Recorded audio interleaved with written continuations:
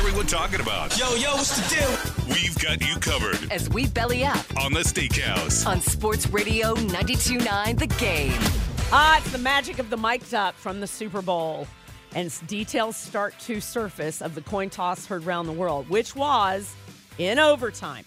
What you're going to hear is Fred Warner. He's allowed to call it. He calls tails. We take it from there. The next few voices you're going to hear are Pat Mahomes and Travis Kelce celebrating that San Francisco wanted the ball. And the last one you'll hear is Juszcyk when he goes, they get the ball back, right?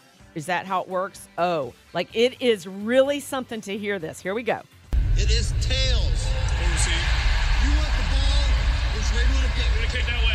San Francisco will receive first in overtime. Good luck, gentlemen. They want it. They want the ball. They wanted it. Hey, they want it.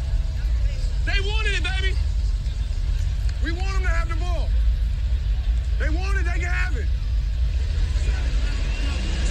Hey, even if we score a touchdown, they still get the ball. I didn't know that. If we won the toss, we were going to kick off, too. We got what we wanted. How about that? We won the toss. We were going to kick off. You know why? Because we know exactly where we stand. And here's Mahomes and Kelce thinking, we just hold them to a field goal? Or we just get him 3 and out or whatever? Everything is in our hands. Yeah. Pat Mahomes like, okay, at worst, in his mind, we'll go to another overtime or we'll go to keep playing. I am just fascinated by that and the players. And because even you see Mahomes next to Andy Reid go, okay, which way we're going to kick off? Which way we're going to kick off? Because he's already thinking, all right, whatever happens, we're going to have to know about the kickoff. Right. Hopefully we're going to, yeah. No, I mean, really it's embarrassing for the 49ers. Pat Mahomes is like, I got 4 downs. Yeah. Because we're just going to keep going for it until we punch in the end zone and win this game and win the Super Bowl. The New Heights podcast with Jason and Travis Kelce is fantastic. And I just want to remind you, they taped this on the 13th. So this was not the day of this tragedy in Kansas City. I think that's important to know. So these two are hung over as bejesus. And off in the distance, you hear Kylie Kelce start to walk in the room.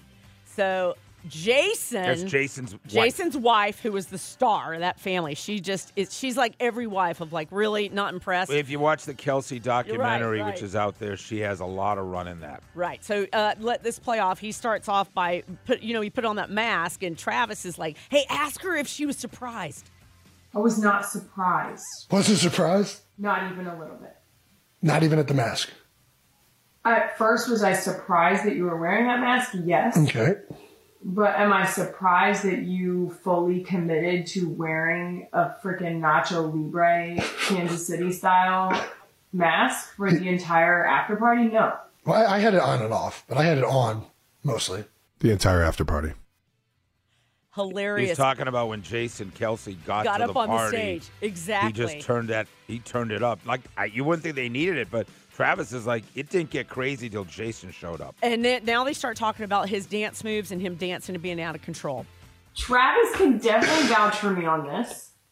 I'm right there with you. You have like maybe 3 dance moves. Travis is right there with you. Yeah. You do the hip thrust. You do the stomping. The stomping is a go-to usually. I didn't do any stomping. Oh, the stomping's my favorite. My knees don't work anymore, so I can't stop. Oh, man, No, it was the most that's not what it is. electric, dude. I know what it is. What is it? You were so drunk that you just bypassed stomping. Stomping is usually your start. That's how you like get yourself amped up to start going. Ooh, damn, she's good. I love a typical wife. Like, don't you think Kimberly, like, listen, enough of the shenanigans? Like, they're so on to you. Breaking down your bad white guy on the dance floor moves, right? Oh, it's so good. And then Jason just trying to salvage.